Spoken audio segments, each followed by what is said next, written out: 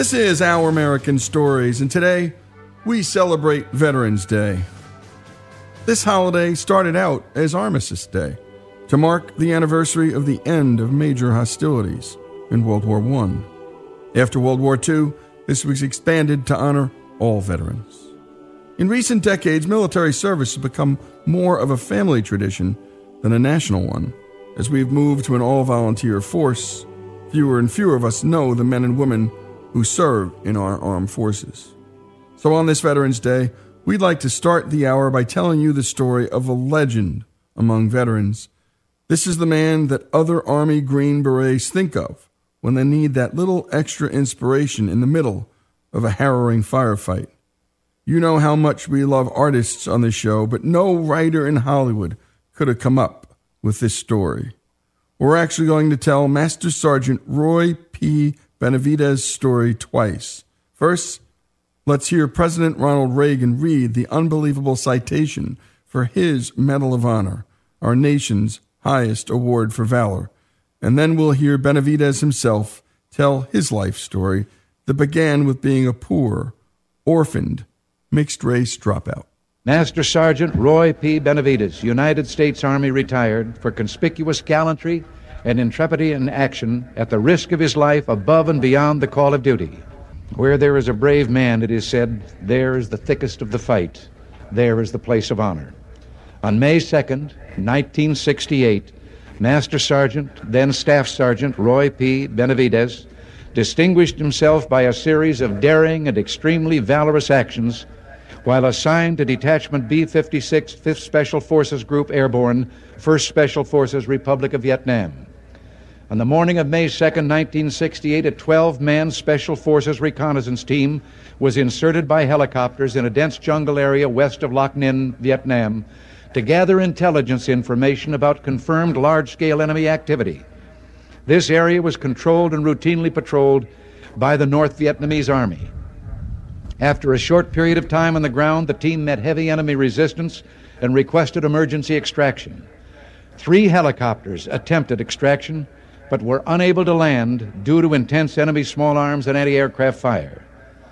Sergeant Benavidez was at the forward operating base in Loc Ninh monitoring the operation by radio when these helicopters returned to offload wounded crew members and to assess aircraft damage. Sergeant Benavidez voluntarily boarded a returning aircraft to assist in another extraction attempt. Realizing that all the team members were either dead or wounded and unable to move to the pickup zone, he directed the aircraft to a nearby clearing where he jumped from the hovering helicopter and ran approximately 75 meters under withering small arms fire to the crippled team. Prior to reaching the team's position, he was wounded in his right leg, face, and head. Despite these painful injuries, he took charge, repositioning the team members and directing their fire to facilitate the landing of an extraction aircraft and the loading of wounded and dead team members.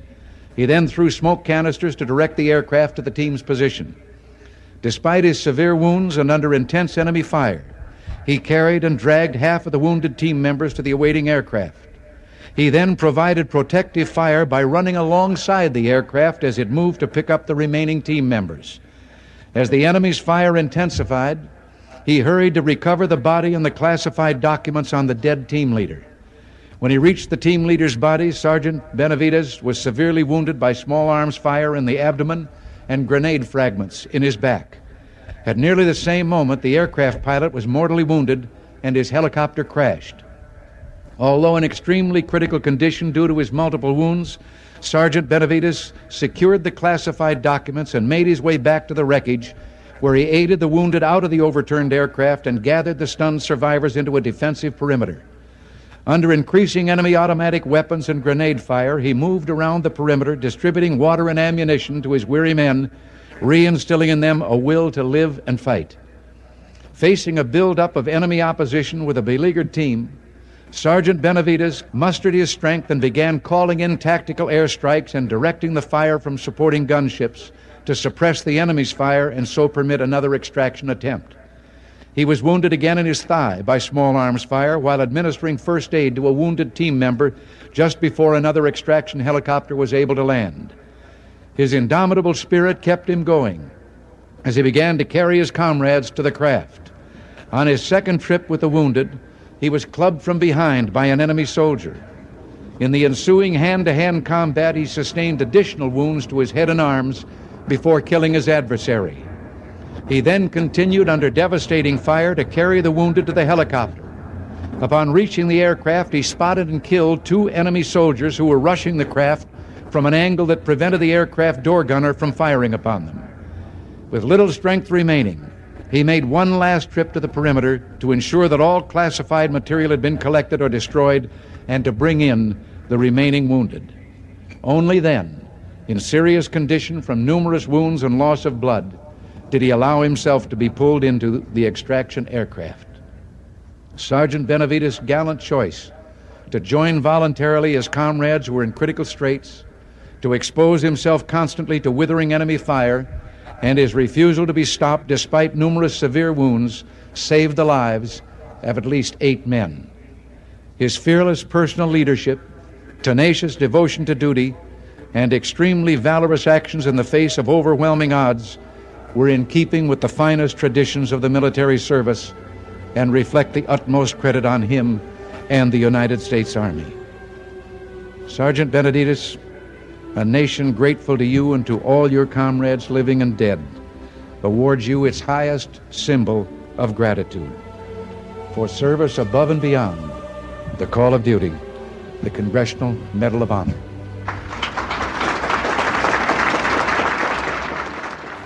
And no one did those ceremonies better than Reagan, because Reagan, well, that's what he lived for, was that kind of ceremony. And when we come back, we're going to hear from Master Sergeant Benavides himself.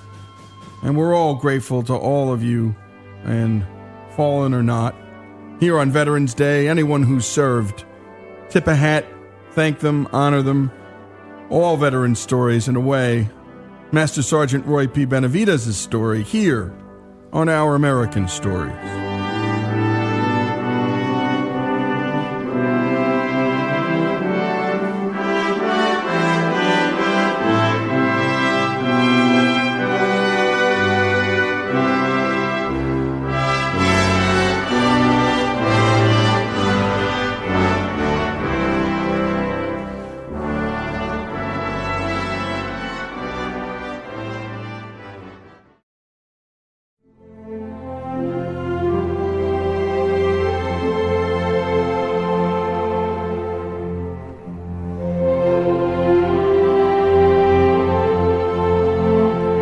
Habib, and this is Our American Stories. We just heard President Ronald Reagan read an almost unbelievable Medal of Honor citation.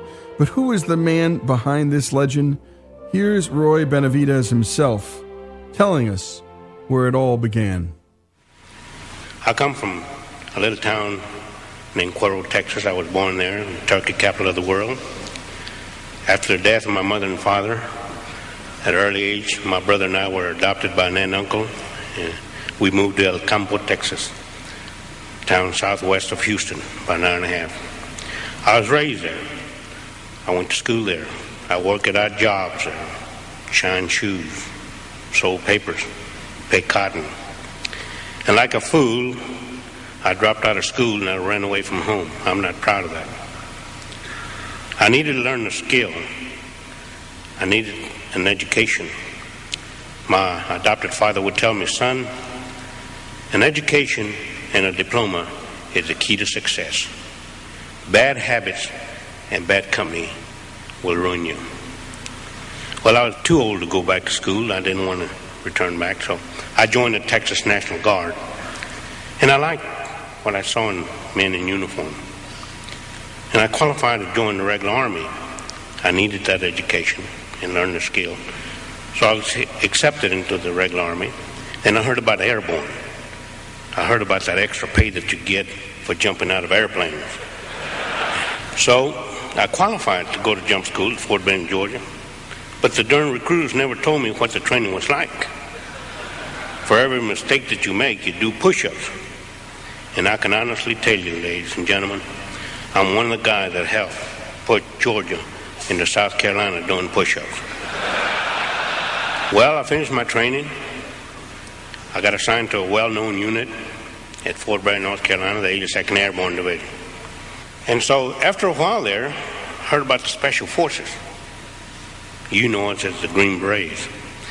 And they were coming up, so I qualified to join the Special Forces. Of course, I'm a linguist. We in the Special Forces are trained to operate deep behind enemy lines with little or no support at all. We are trained in 5 specialties. I'm trained in 3. Operation Intelligence, where I learn oceanography, meteorology, photography. I'm an interrogator and I'm a linguist. I'm trained in light and heavy weapons and cross-trained as a medic. I've been all over the world, the Far East, Europe, South and Central America, and 2 tours in Vietnam. I was assigned to Berlin, Germany, and I was declared one time that I was the only Hispanic American that could speak German with a southern accent. Vielen Dank, Dankeschön.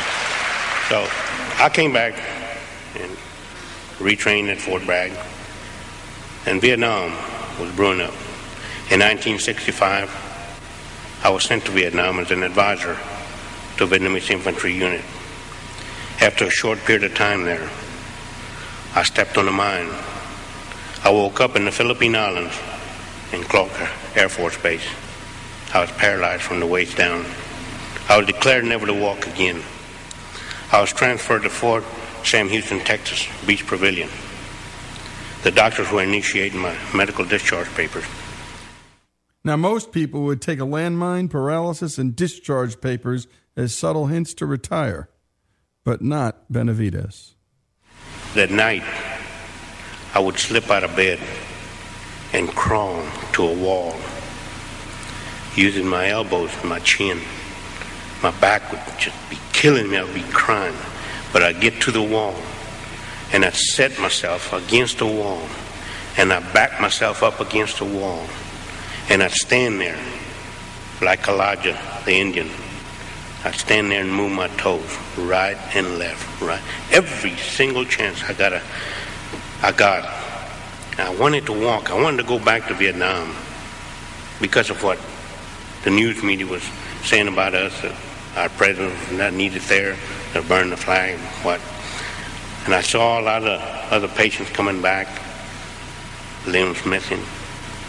I wanted to go back. I was determined, because I remember when I was taught in jump school, that old master sergeant would tell me, Benavides, quitters never win and winners never quit. What are you? I said, I'm a winner. I remember that my leader would tell me, faith, determination, and a positive attitude.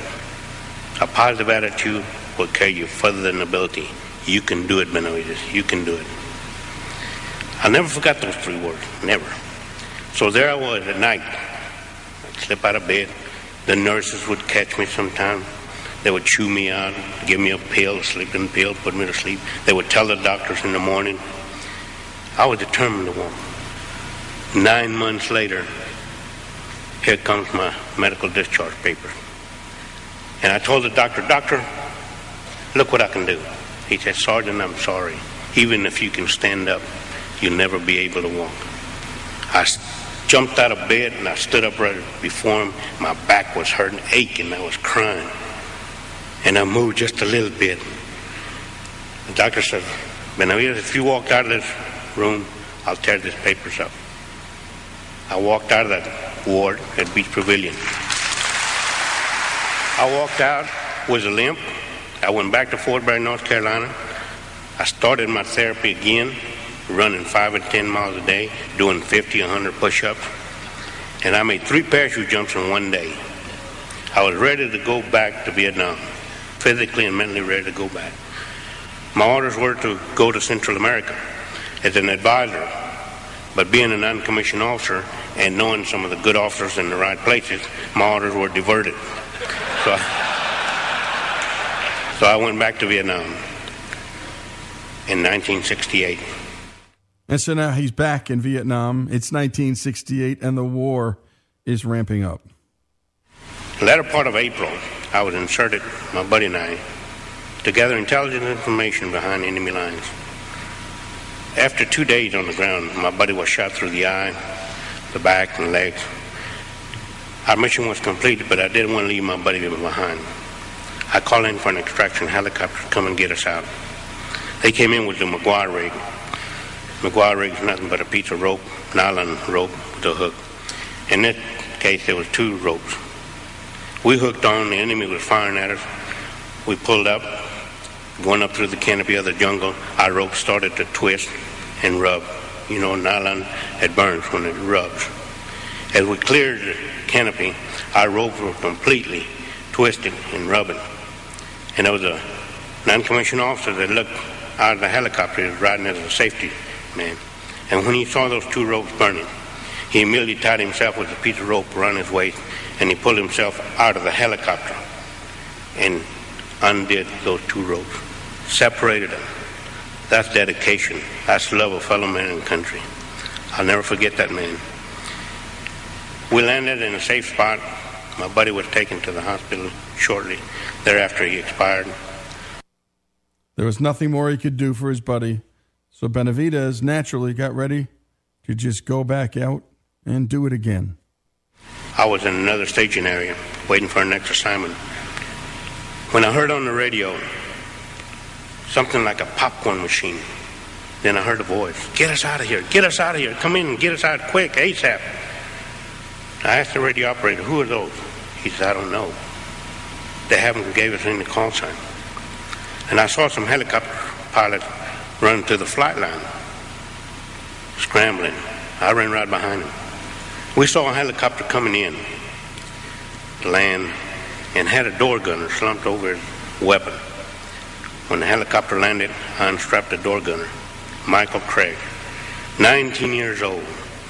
We just celebrated his 19th birthday in March.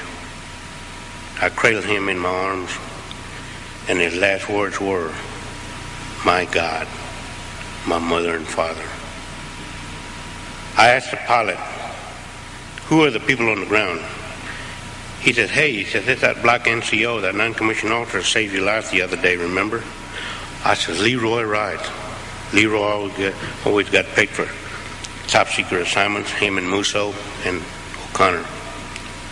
So it was an instant reaction. I saw a bag of medical supplies, I picked it up, went over to my helicopter, got on the helicopter. We got on with the forward air controller, the guy that's in. He said, "You can't go in there, you can't go in. It's too hot." Little did I know that I was going to spend 6 hours in hell. You can't go in there. You can't go in there. It's too hot. And when we come back, you're going to hear the rest of this story. Master Sergeant Roy P. Benavidez's story here on Our American Story, celebrating Veterans Day. One veteran story, but it could be any veteran serving our country. More after these messages.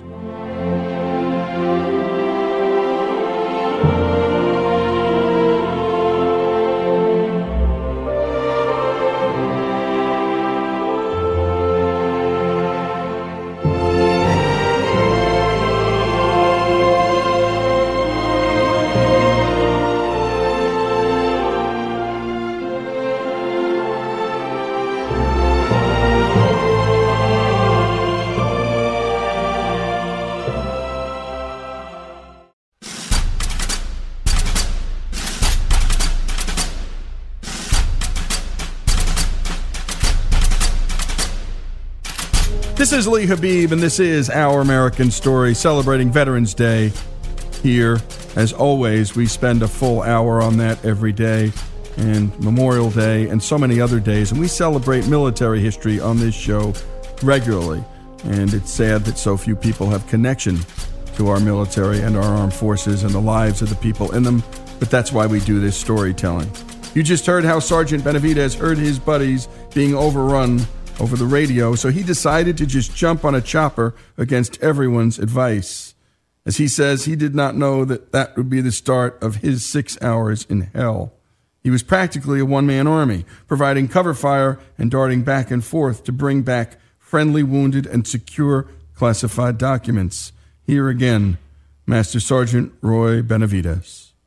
You heard what the President read, the citation of how I earned the Medal of Honor. But he didn't tell you of what I went through when I engaged in the hand-to-hand combat. I was hitting them out with the butt of the weapon. My jaws were locked. After my last return back to the helicopter, when I was boarded on, I was holding my intestines in my hand. We lifted up. The helicopter had over its payload. Blood was flowing on both sides of the helicopter. When we landed, it locked me in our staging area, and it started unloading. It started identifying the bodies. They found out I loaded 3 dead enemy soldiers in that helicopter. I didn't want to leave anybody behind. My mission was to recover the classified material, so if anybody had it, he was on the helicopter. So they let the 3 enemy soldiers on the side, and because I sort of look Oriental, they thought I was one of them, so they let me lay right next to them. And they were putting us in body bags. And I remember that my feet had been lifted, and I was inserted into the body bag, and I could hear that zipper coming up, and I thought, oh my God, no. My eyes were shut because I had blood all over my face, and the blood had dried up in my eyelids. And I couldn't talk because my jaws were locked, and I could hear that zipper coming up. And one of my buddies was doing the Mexican head dance, and he was yelling at the doctor, that's Roy Benavides. The doctor said, sorry, there's nothing I can do for him. Oh my God, and that zipper just coming up. I was trying to wiggle in my own blood. And finally, I'll find out later, Jerry Cottenham made that doctor at least to feel my heartbeat. When I felt that hand on my chest, I made the luckiest shot I ever made in my life. I spit in the doctor's face. So the doctor says, I think he'll make it. So I was cleaned up, put in a helicopter, alongside with my buddy, one of the guys that I had saved. We got airborne. I just said to myself, hold on, buddy, just hold on. We're going to get some medical attention. And his grip tightened up on me. And then he let go. I thought, oh, God, why do you put me through this test? Why? You helped me get these men out, save them, save this material, and now you take them away from me. Why? And I was crying, I was moving so much that the co-pilot, he happened to look back, and he thought that I was gasping for air, so he gets out of his seat, get his bayonet out, and he's going to do a track on me, and I'm about to kick him out of the helicopter. That's just too much for one day. So we landed in the hospital at Long Beach, and I was wheeled to the operating room. And as I was being lifted to my operating table, I saw this nurse on her hands and knees crying, yelling, asking God, why do you do this to these men? Why? Just crying. And as I turned a little bit to my left, I saw on the other operating table a man that had both legs and both arms missing. I passed out. I woke up in the ward. One of my buddies was laying next to me. We were so bandaged up, we couldn't talk.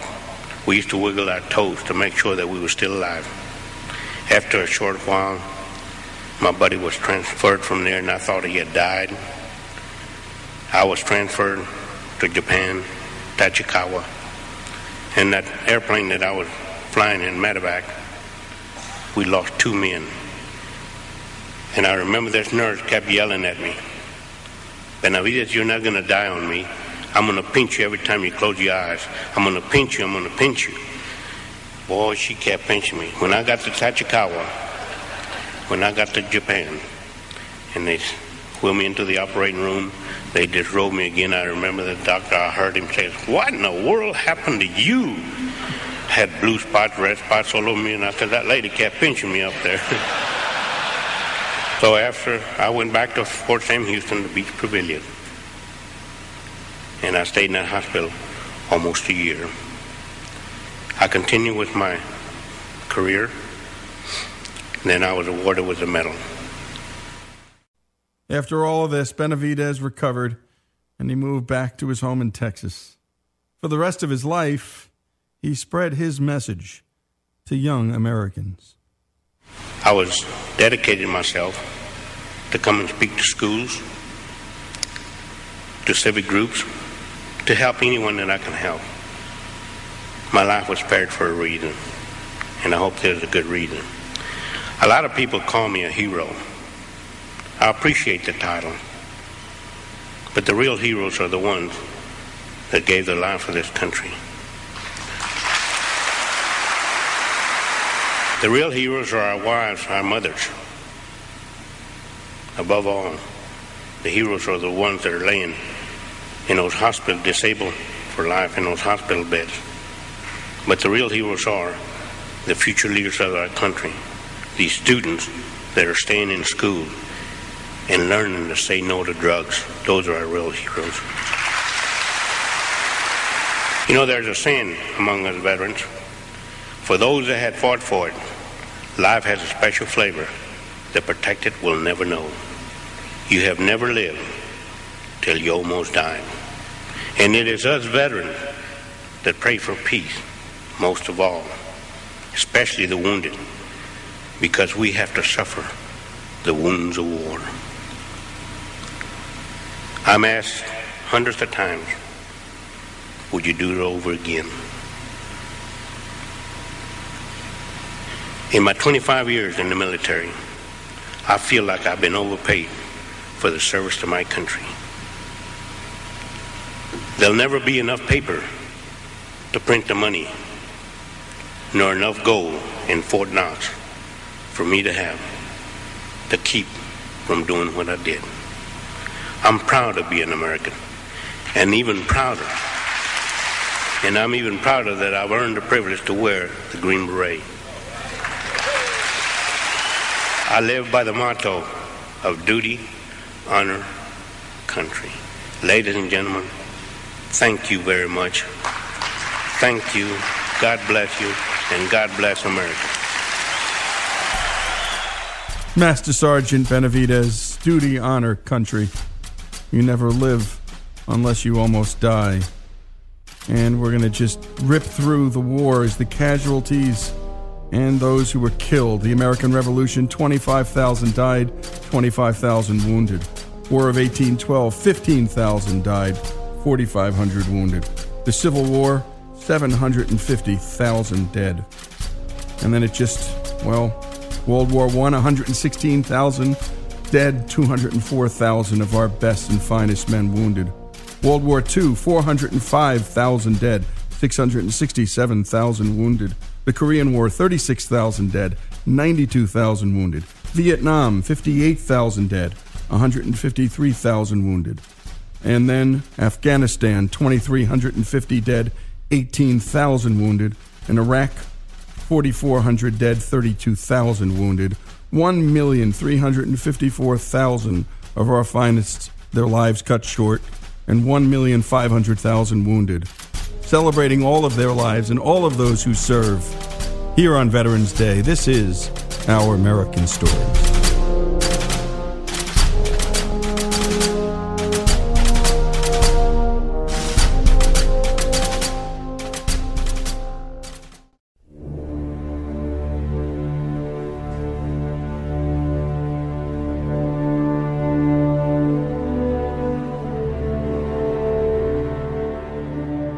This is Our American Stories, and we continue our celebration of Veterans Day. We just talked about how many Americans have given their lives or limbs in service of our nation over the centuries, but of course, there are plenty of veterans living among us now. There are about 19 million men and women currently living who have previously served on active duty in the U.S. Army, Navy, Air Force, Marine Corps, or Coast Guard, and 1.3 million on active duty right at this moment. And as fewer and fewer of us know members of the military as close friends and family, we might start thinking of them as some kind of other, out there performing great deeds of heroism for us to cheer from the other side of the TV screen. But our veterans aren't others. Indeed, they're us. And we're reminded of that every time we read war letters. We've done a lot of those on our show, and this is one of our favorites. It comes from Fletcher Isaacs, grandson of World War II veteran Leonard Isaacs, who was killed in action on Iwo Jima in 1945. Here's Fletcher reading the letter Leonard sent to his two boys, including Fletcher's father, before he shipped out to serve in the Pacific, never to return. December 17th, 1944.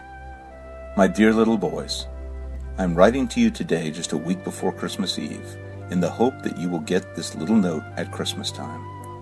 All of this coming week will be holidays, and I can just imagine the fun you'll be having, especially when you know that it's just a few days before Santa Claus will be coming. If it were possible, I would like to come down the chimney myself and crawl right into your stocking. Wouldn't that be a surprise? I would enjoy it even more than you, but since your dad is far away and Santa Claus has the only reindeers that will fly through the air, I'm afraid we will have to let Santa Claus use them. After all, he has so many places to go in such a short time. I won't be able to give you a Christmas present personally this year, but I do want you to know that I think of you all the time and feel very proud of the way you've been helping your mother while I'm gone.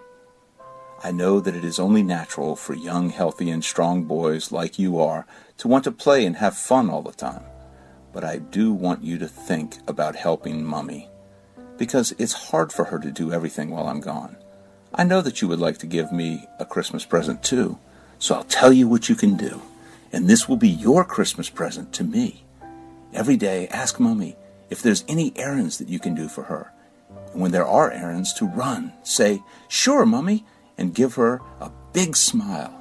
Then during the day, go and pick up your room and look around. If there are toys scattered all around, or if you've left some of your clothes on the floor, pick them up. Also, when Mummy is busy trying to clean up the house, don't leave her by herself, but ask Mummy if you can help take care of baby sister. If you do those things for me, well, that will be the finest Christmas present that you could give me. Oh yes, and Cece, are you eating your meals like a real man now? Well, my boys, I guess you often wonder why people fight and have wars, and why lots of daddies have to be away at Christmas time fighting, when it would be so much nicer just to be at home. That's a hard question to answer, but you see, some countries like Japan and Germany have people living in them just like some people you and I know. Those people want to tell everybody what they can do and what they can't do. No one likes to be told how to live their life. I know that you wouldn't like it if one of the boys in the neighborhood tried to tell you what church you should go to, what school you should go to, and particularly if that boy was always be trying to beat up some smaller or weaker boy. You wouldn't like that, would you? And unfortunately, the only way to make a person like that stop these sorts of things, or a country like Japan or Germany, is to fight them and to beat them. And teach them that being a bully, because, after all, that's what they are, is not the way to live, and that we won't put up with it. What does all this mean to you? Just simply this, my boys. Dad doesn't want you to ever be a bully. I want you to always fight against anyone who tries to be one. I want you to always help the smaller fellow, or the little boy who may not be as strong as you. I want you to always share what you have with the other fellow. And above all, my boys, have courage. Have courage to do the things that you think are right. Never be afraid to fight for what you think is right. To do those things, you need a strong body and a brave heart. Never run away from someone you may be afraid of. If you do, you will always feel ashamed of yourself, and before long, you will find it so easy to run away from the things that you should stand up and fight against.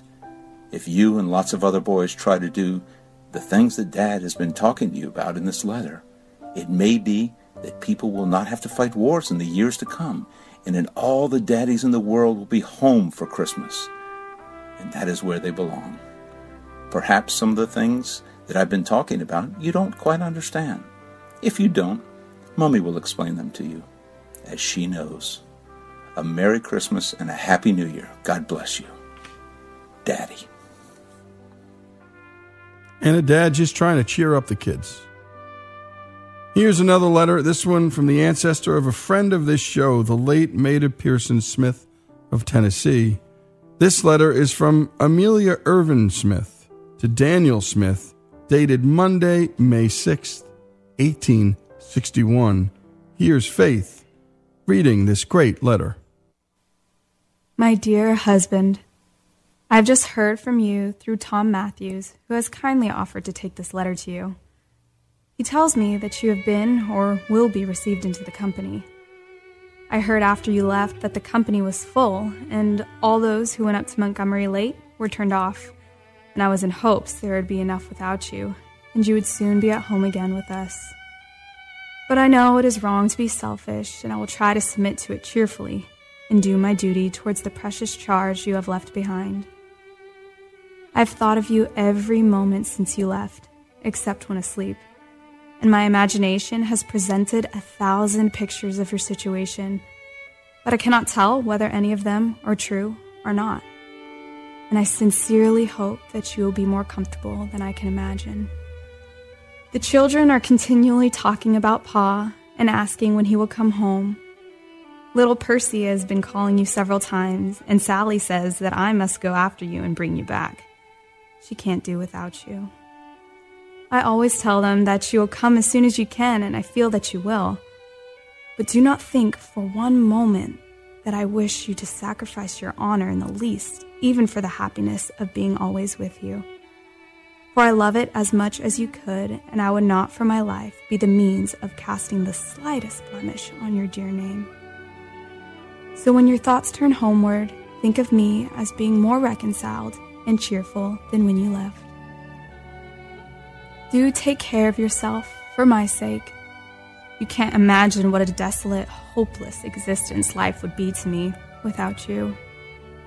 When you write, tell me all about your fare and how and where you sleep.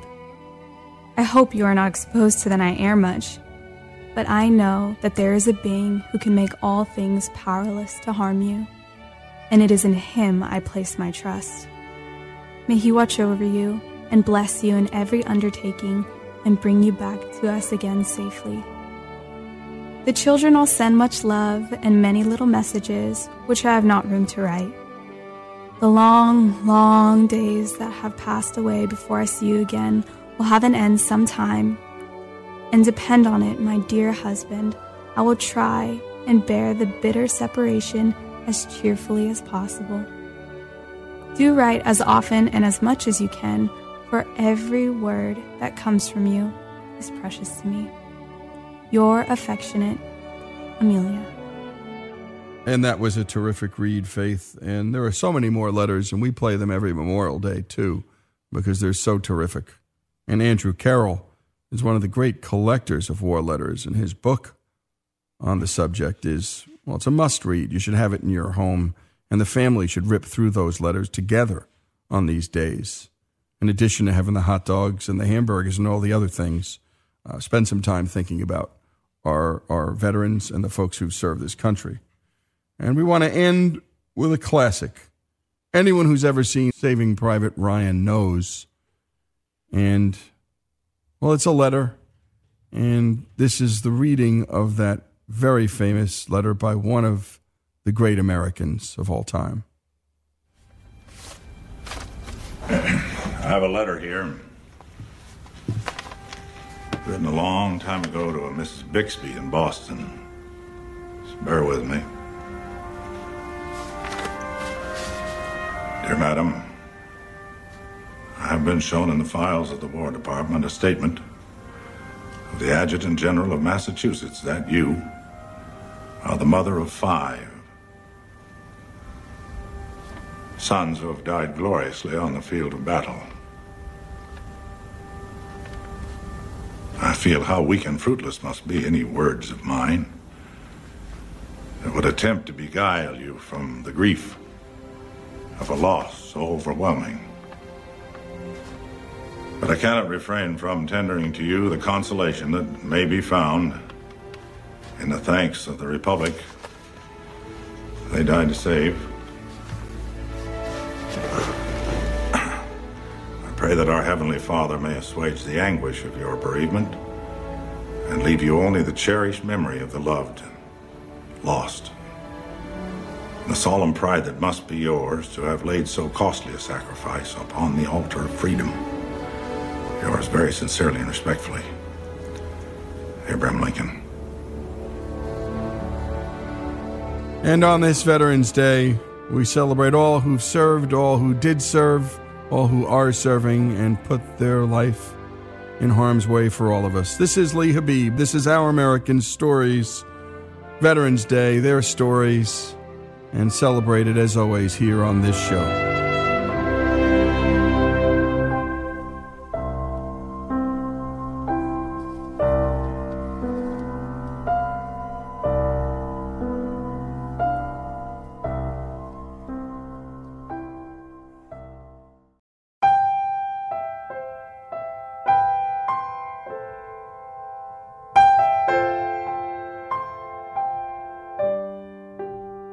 This is Lee Habib, and this is Our American Stories, and we continue with our special Veterans Day celebration.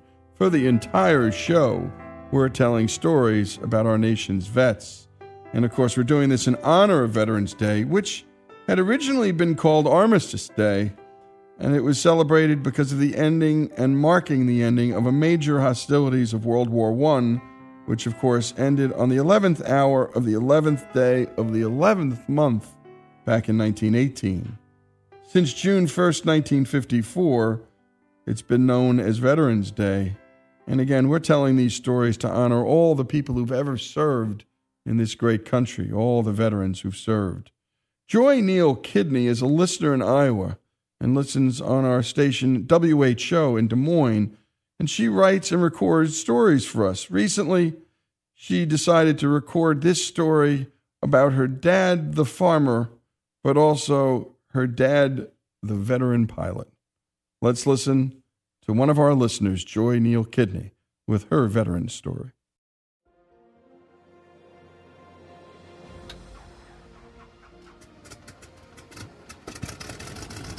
An engine smoked and sputtered.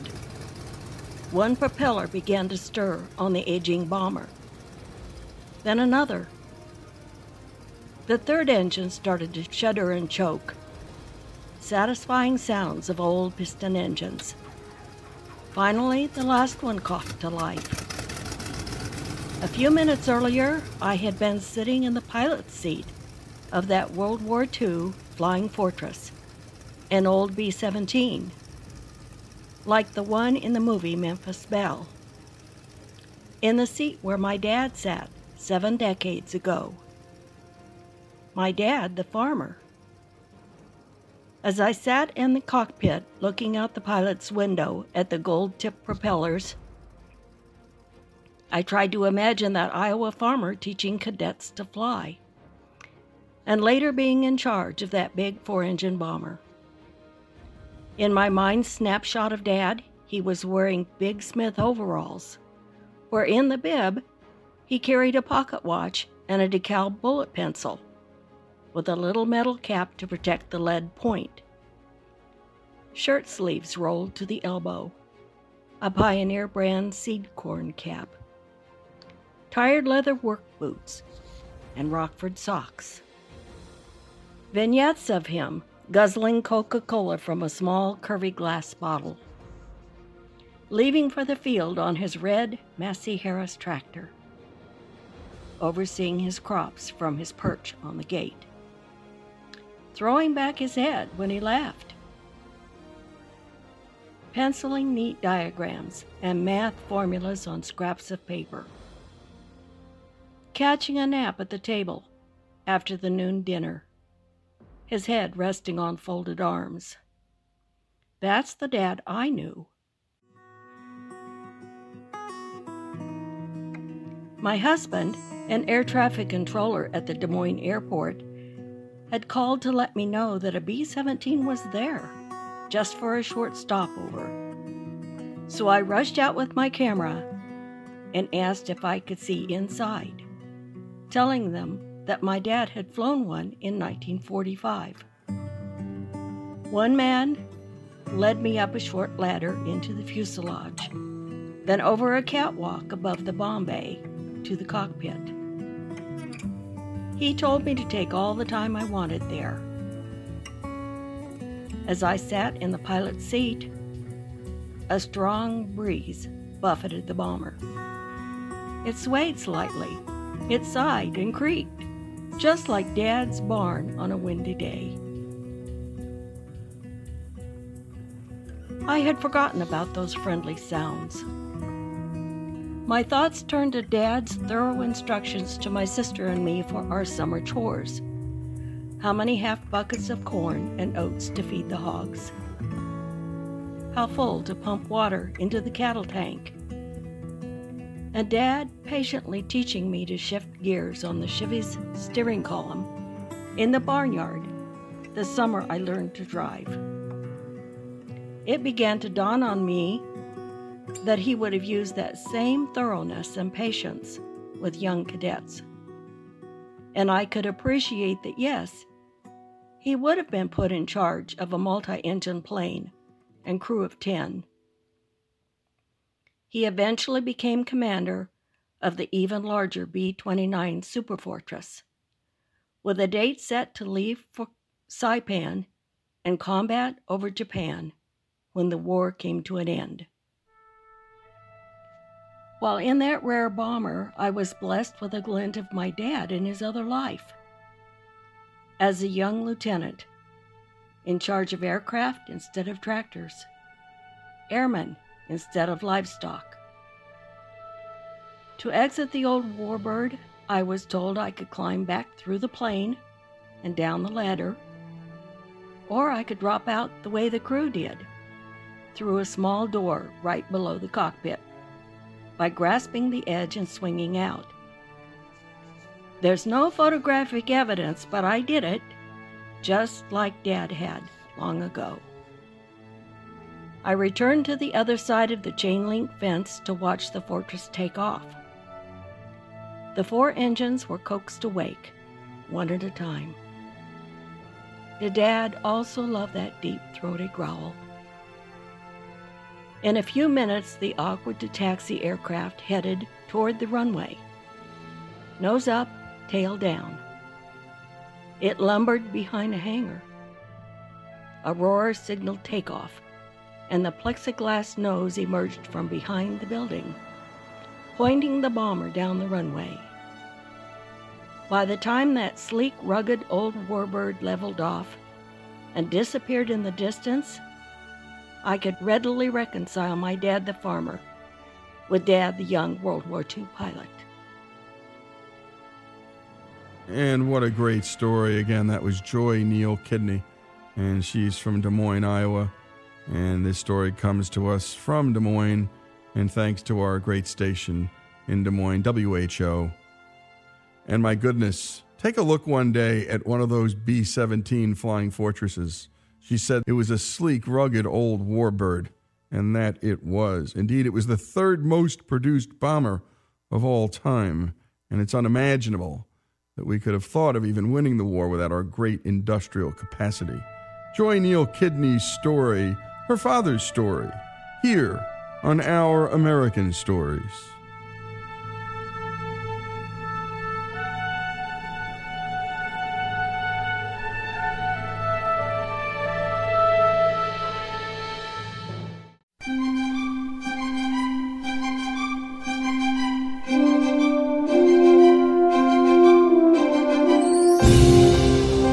And we continue with Our American Stories, and we're about to tell you one of the quintessential American stories about one of the most esteemed of our American vets.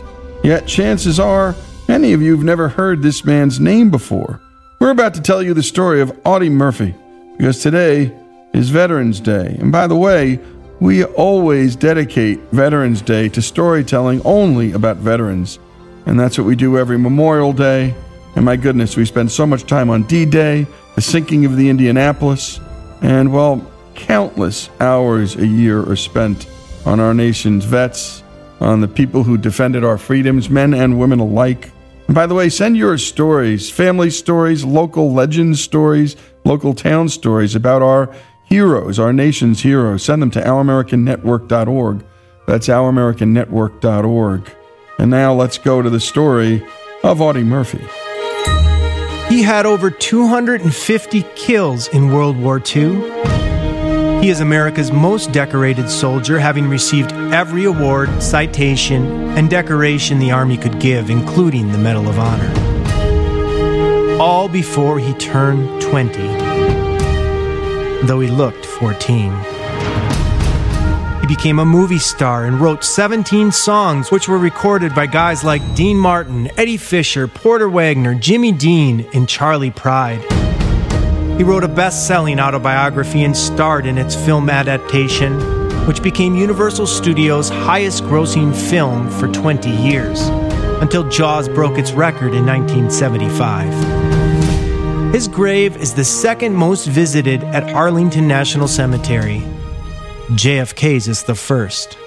Yet this 5'5", 110-pound baby-faced hero is practically unknown in America today, which is astonishing considering just 50-plus years ago, he received more fan mail than any other celebrity in Hollywood. To find out more about this American hero, let's take a listen to the man who wrote the book. Dr. David A. Smith is an American history professor at Baylor University in Waco, Texas. He wrote The Price of Valor, The Life of Audie Murphy, America's most decorated hero of World War II. I asked him, who is Audie Murphy? It's interesting because nobody else in American history combines these two sort of archetypal roles as he does. I mean, he's the most decorated soldier from the biggest war we've ever fought, and at the same time, or right after, he was a movie star at a time in Hollywood when movie stars had a cultural cachet that they would never have again. And one of the things that I find so fascinating about him is that he brings these roles together. He brings together the role of genuine hero and celebrity, and they don't match. They don't match at all. I mean, a hero is a very particular thing. A hero is an important cultural element within any culture. A hero is how we learn what virtue is. I mean, a hero is someone who, for a small amount of time, embodies a particular virtue. I mean, a virtue is an idea, and we have trouble, relating to it until we see it in the flesh. And that's what a hero is. And that's what he was first. Selflessness, determination, duty, patriotism, that whole bit. And then, then he becomes a movie star. And he hated being a movie star. He didn't like movie stars. His first wife, to whom he was married for just a year, wanted to be a movie star badly, and that's what she was in Hollywood for. And that's what drove them apart, because he hated Hollywood. He hated the phoniness of celebrity. And he disparaged his own talents. He refused to hang around other actors, mostly. When he was on the set, he would hang around with the horse wranglers and the stuntmen and the props guys. And it's fascinating to me that here, in this one person, you have extreme heroism and extreme celebrity, and it's trying to mix. And his story is a story of how we've confused them today. In mythology and legend, a hero is a man of divine ancestry who is endowed with great courage and strength, celebrated for his brave exploits and favored by the gods. In reality, Audie was all these things. But as to the part of ancestry, it was far from divine. Here's Joanne Mattern, author of Audie Murphy, Fact or Fiction. Audie Murphy was born on June 20th, 1925, and he was born in a little town called Kingston, Texas. His parents were sharecroppers, and that means that they picked cotton in fields, but they didn't own the fields. The fields were owned by someone else. And in return for working, all they got was a little shack to live in and a tiny little bit of the money that they earned. Everything else went to the owner of the field. The house they lived in was no more than a little shack. It had no running water, no bathrooms, no electricity. They had 12 children altogether.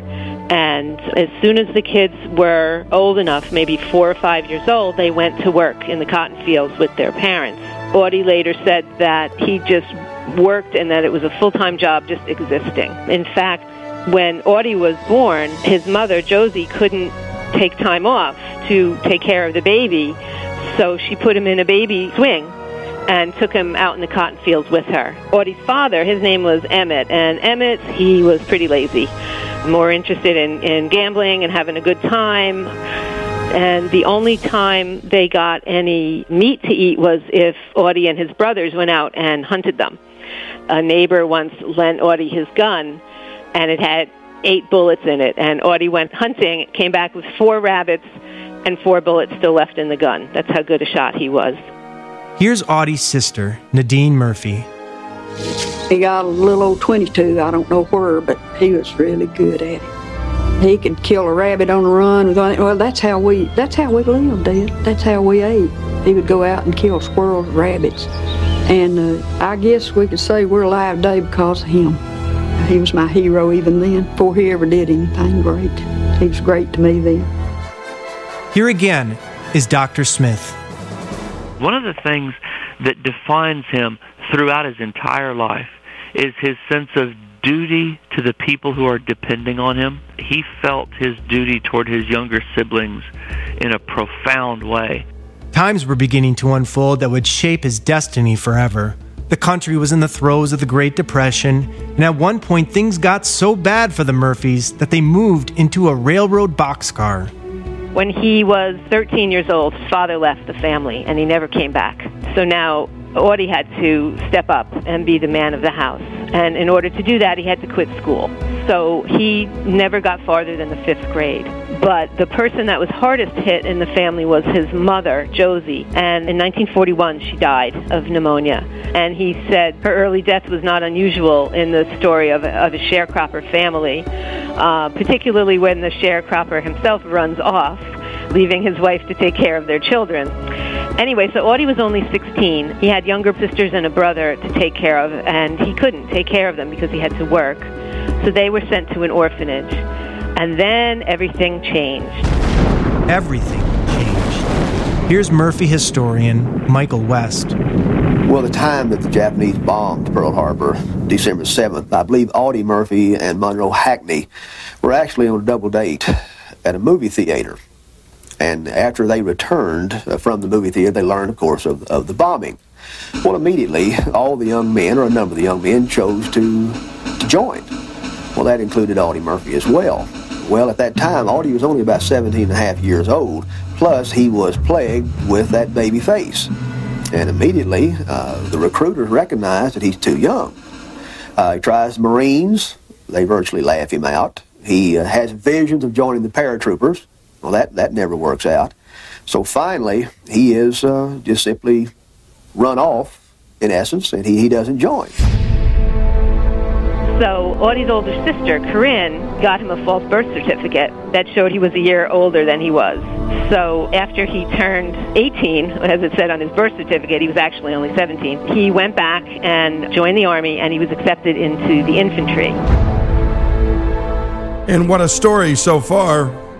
I'd been a fan of the movie, but just didn't know the circumstances. My goodness, losing a father and a mother, and then having kids orphaned, living out of a boxcar. And when we come back, more from these great historians, more on this remarkable life, the life of Audie Murphy, here on Our American Stories. And if you get a chance, go to ouramericannetwork.org. We've done a couple of 100 hours now on this Days in Histories, on just pure stories, and particularly soldiers' stories. Art Dick Winter's story from Band of Brothers, his life. You'll hear from him from the grave. When we come back, more on the life of Audie Murphy. This is Our American Stories.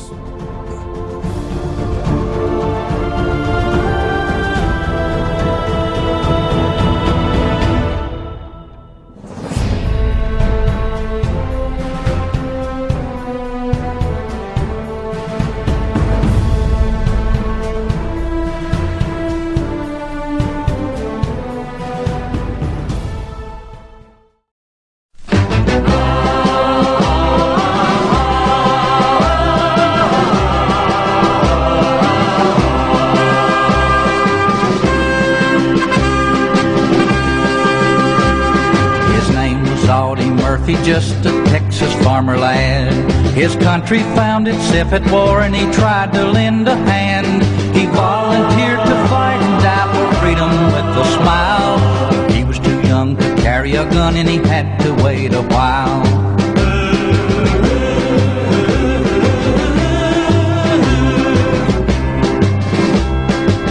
reached 18 and tried again. This time they let him in. The soldiers called him Babyface, and he took it with a grin. But he told the men of the fighting third, don't judge me by my size. I may be small, but I bet you all I spit in the Germans' eyes. And we return to Our American Stories, and we're listening to Wiley J. Smith's Ballad of Audie Murphy. And if you've never seen the movie To Hell and Back, it comes on TV all the time. This time, don't skip it. It's terrific, and it should be a remake. His life story should be a remake too, so everybody today knows who Audie Murphy is. We're telling the story of Audie Murphy because today is Veterans Day. Let's return to Greg Hengler and Audie's story. The Army infantry was the most accepting of recruits who appeared to possess the least amount of skills needed for combat. Audie Murphy attended 2 boot camps before seeing any action, and in both camps, the Army tried to protect the little recruit they nicknamed Baby. They tried to put him in their post office and then their kitchen, but Audie would have none of it. Nobody pushed him around. I mean, he was impressively tough from the very beginning. And he would literally push himself until he collapsed. The guys he met there at boot camp remembered that he was clearly in his element, even though he was small of stature, even though he was baby-faced. And his superiors wanted to find some place for him that he might be a better fit, because honestly, he wasn't a good fit in the infantry until you got to know him. And he said, absolutely not. I want to be in the infantry. I want to march with this pack that's as big as I am, and I'm going to do it. And his superiors reluctantly let him stay, but they made a good decision. Audie was assigned to Company B, the 15th Infantry Regiment, 3rd Division. No one could know that this poor tenant farmer's son would one day help to cause the demise of Hitler's promised 1,000-year Reich by performing such wondrous deeds in battle that they seemed almost mythological. Here's one of them. The first time he goes into combat with the 3rd Division is in the invasion of Sicily. And Laddie Tipton is a soldier in his company, and they are extremely close. Laddie has an estranged wife and a daughter, and Audie Murphy, I don't know if I want to say envies him for this, but Audie Murphy realizes how special this is to have a wife and a daughter, because he doesn't have much in the way of family. And he talks to Laddie about his daughter all the time and says, you're going to get back to see her, you're going to get back to her, you're going to be a great father. And then they come ashore in France together in August of 44, and they're fighting their way up this hill. He and Laddie, they're working their way up this hill in the face of a whole repeated series of German machine gun emplacements. And they get one German foxhole to surrender to them. And they wave a white flag. And Laddie says, okay, they're surrendering, we can go get them. And Audie says, no, stay down, there are other people up there. And a German sniper from someplace else up on the hill hits Laddie in the head with a bullet. And he collapses right down into Audie's lap. And he sort of, I don't want to say goes nuts, but he grabs a gun and just charges up this hill, in and out of draws and in and out of foxholes. And then he gets a German gun and goes after other foxholes, and he clears out that entire hillside. And everybody says, oh, that was the most courageous thing I had ever seen. And he says, that wasn't courage, that was just me being mad. And, he goes back to Laddie, to where his body is, and he cries over him. It's just a heartbreaking scene, but it wins him his Distinguished Service Cross. The Distinguished Service Cross is the second highest military award after the Medal of Honor. And that was one of the only 2 moments in Audie's life he openly admitted to crying, the other being the death of his mother. Here's Dr. Smith with the heroic act that would earn Audie Murphy the Congressional Medal of Honor and the respect and love of the United States of America. The story of his Medal of Honor is probably the most impressive story that you may hear from World War II. He's in France, he's coming up to the German border. It's wintertime, there's snow on the ground, it's icy cold. And he's leading a couple of tanks and a platoon of soldiers southward toward a town. And from the town toward him comes a company of German soldiers, maybe more, maybe of Italian, and 2 tanks. What he has with him are a couple of things that look like tanks, but they're called tank destroyers. They're faster and they're lighter than tanks, and they're meant to be able to shoot tanks and then get away. But both of those tank destroyers are knocked out of commission really early on in this firefight. And he realizes that without those tank destroyers to give his men cover, it's going to be incredibly hard for them to continue their push south across the snowy field. And he orders his men to start to fall back toward the forest.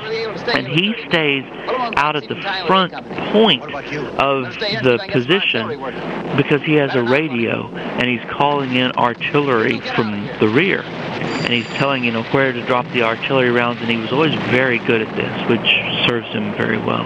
And he realizes that if the Germans overrun this position that he has, they will go straight to the headquarters of his company and overrun their entire position. And then he realizes that over to his right, the tank that's been knocked out of commission and that the men inside are dead, he realizes that the 50 caliber gun up on the top of it, up on the turret, is still operable. And he climbs up on this tank, and he trains the gun on the Germans coming across the field toward him. And the tank is burning, so it's producing a lot of smoke. And it masks his position. It gives him cover. It's like a smoke screen.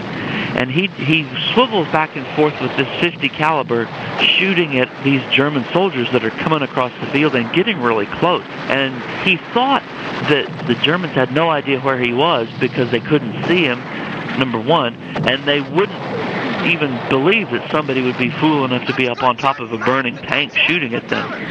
Later he said, I remember being up on there, and the thought I had was, this is the first time my feet have been warm for 3 months.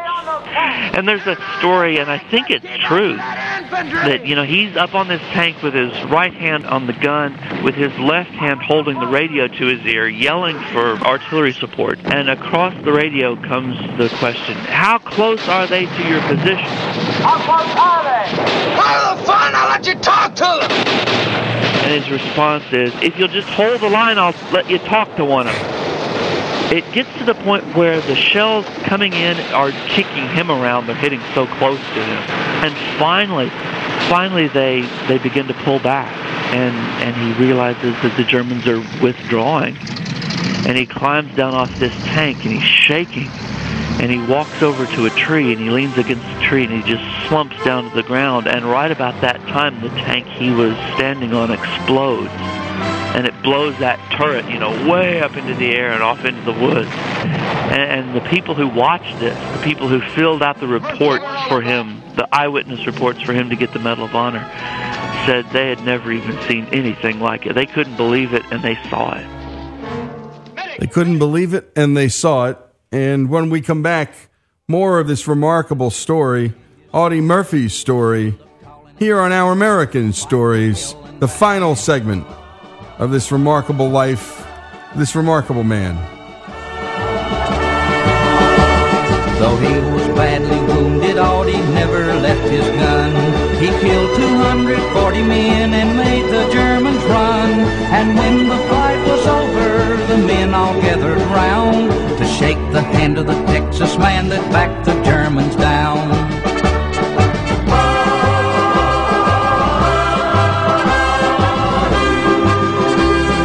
Fought 100 battles and he never turned to run. The president sent for him when he heard what he had done, gave him the highest honor our country has to give. Shutters and boards cover the windows of the house where we used to live.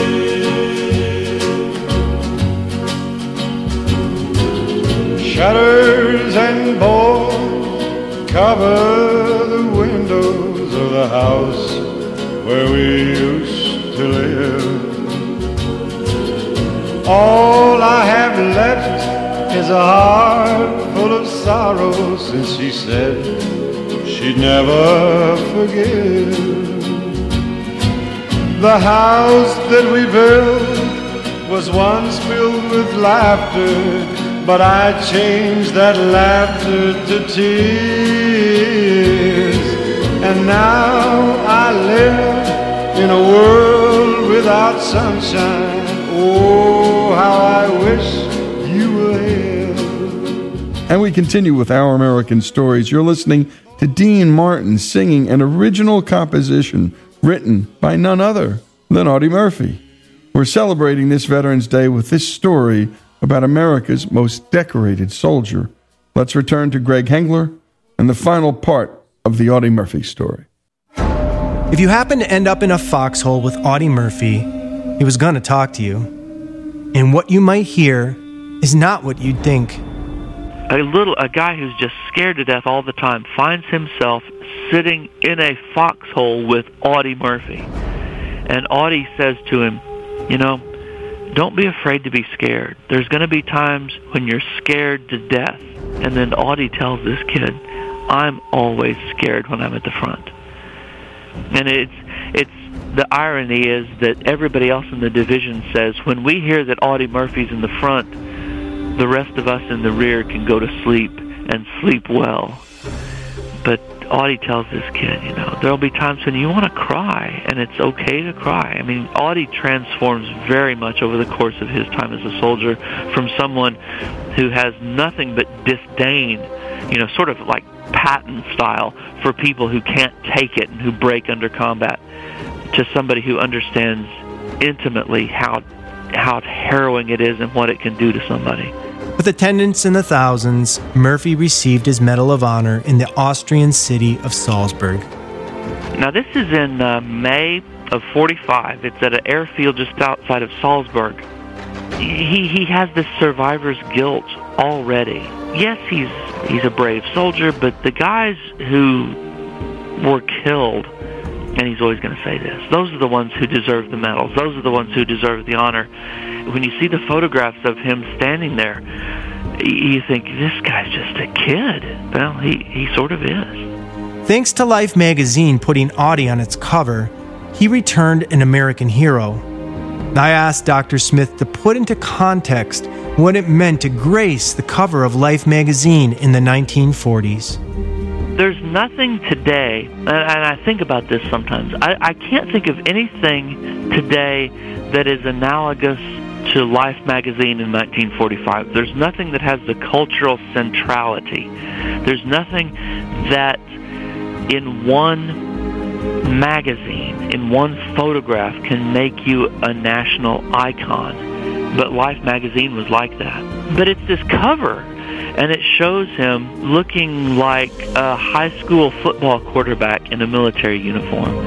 He's evidently young. He looks, and I think this is important, he looks completely unscarred by his past. He looks as fresh-faced as if he was fresh out of high school. And, of course, he's not. And you can't tell at all by looking that this guy killed, 250 soldiers. This guy was shot repeatedly. This guy was 50% disabled, according to the U.S. Army.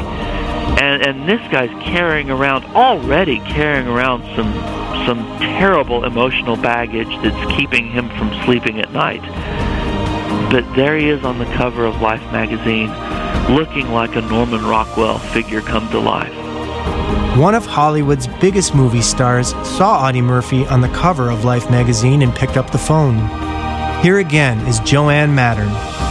There was a famous actor named Jimmy Cagney, and Jimmy Cagney saw all the press about Audie, saw his picture, and said, hey, this guy should be in the movies.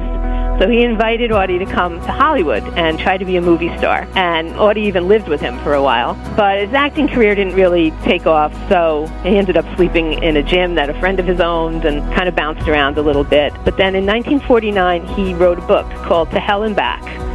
And that was all about his experiences in the war. To Hell and Back was a huge bestseller, and Universal Studios decided to make it into a movie. And they wanted Audie to star as himself. And Audie said no. He said, I don't want the public to think I'm trying to be famous by saying, look at me, I'm a war hero. But eventually he changed his mind because he felt that he could show how brave all the soldiers were who had fought, who had died, and kind of do a tribute to them through the movie. And he also wanted to make sure the movie was as realistic as possible. And starring in it meant that he could have some say in how the battles were staged and the uniforms and how the actors behaved as the soldiers. So he ended up doing it. The movie came out in 1955. It was a huge hit. It was actually Universal Studios' highest-earning movie until 1975 when the movie Jaws came out. He went on and did some movies and some television after that, but that was really the high point.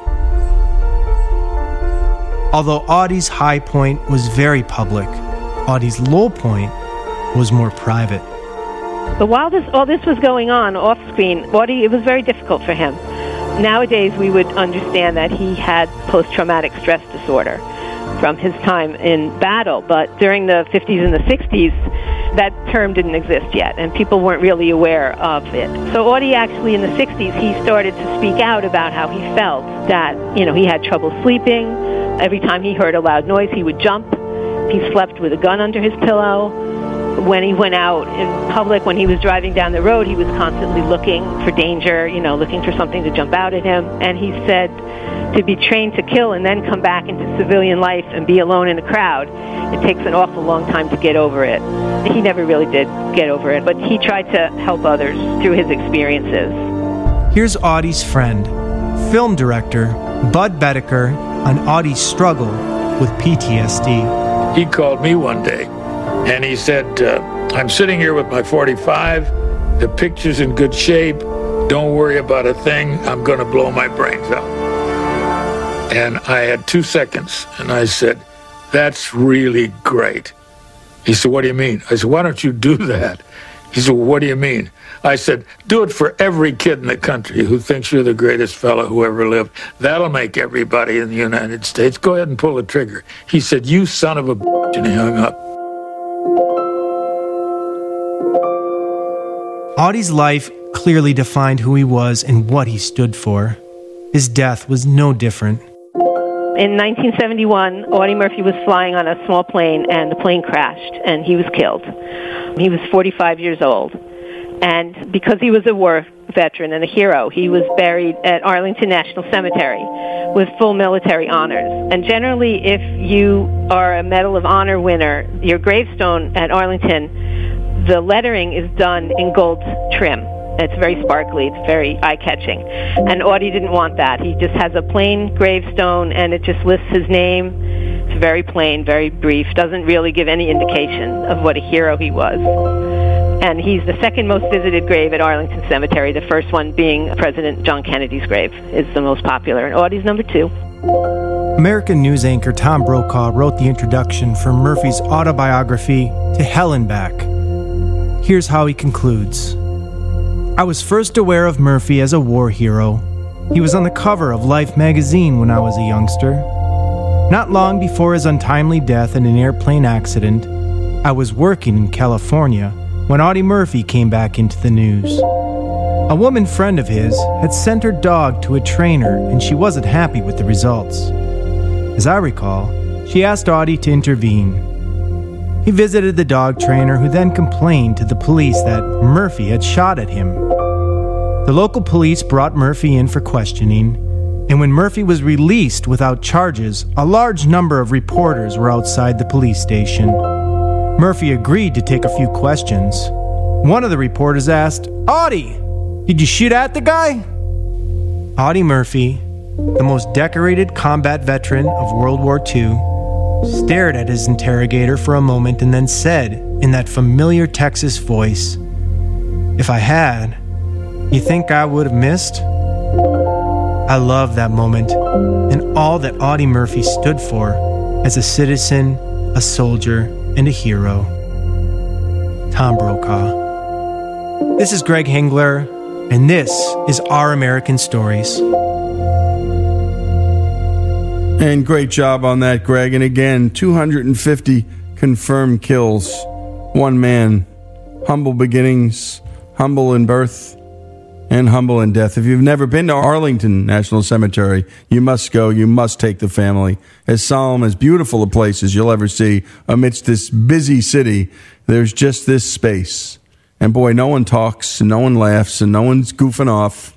You watch kids put the phones away. You watch human beings just respect the sacrifices made. And there's Audie Murphy's gravestone. I've seen it. I've been in front of it. And it's nothing. I mean, it's just like everyone else's. And it was a remarkable thing to not have that special lettering there. Many Medal of Honor winners choose it. And Murphy just didn't want to be different than the rest of the guys. Well, he's received every award, every citation, including the Medal of Honor, all before, again, he turned 20 years old. The baby. He looked 14, they said over and over again. Remember also that he wrote 17 songs. Dean Martin, Eddie Fisher, Porter Wagoner, Jimmy Dean, Charlie Pride. And we're going to bump out with this Jerry Wallace cover of Audie Murphy's When the Wind Blows in Chicago. This is Lee Habib, Audie Murphy's story, here on Our American Story. Oh, why won't it let me forget?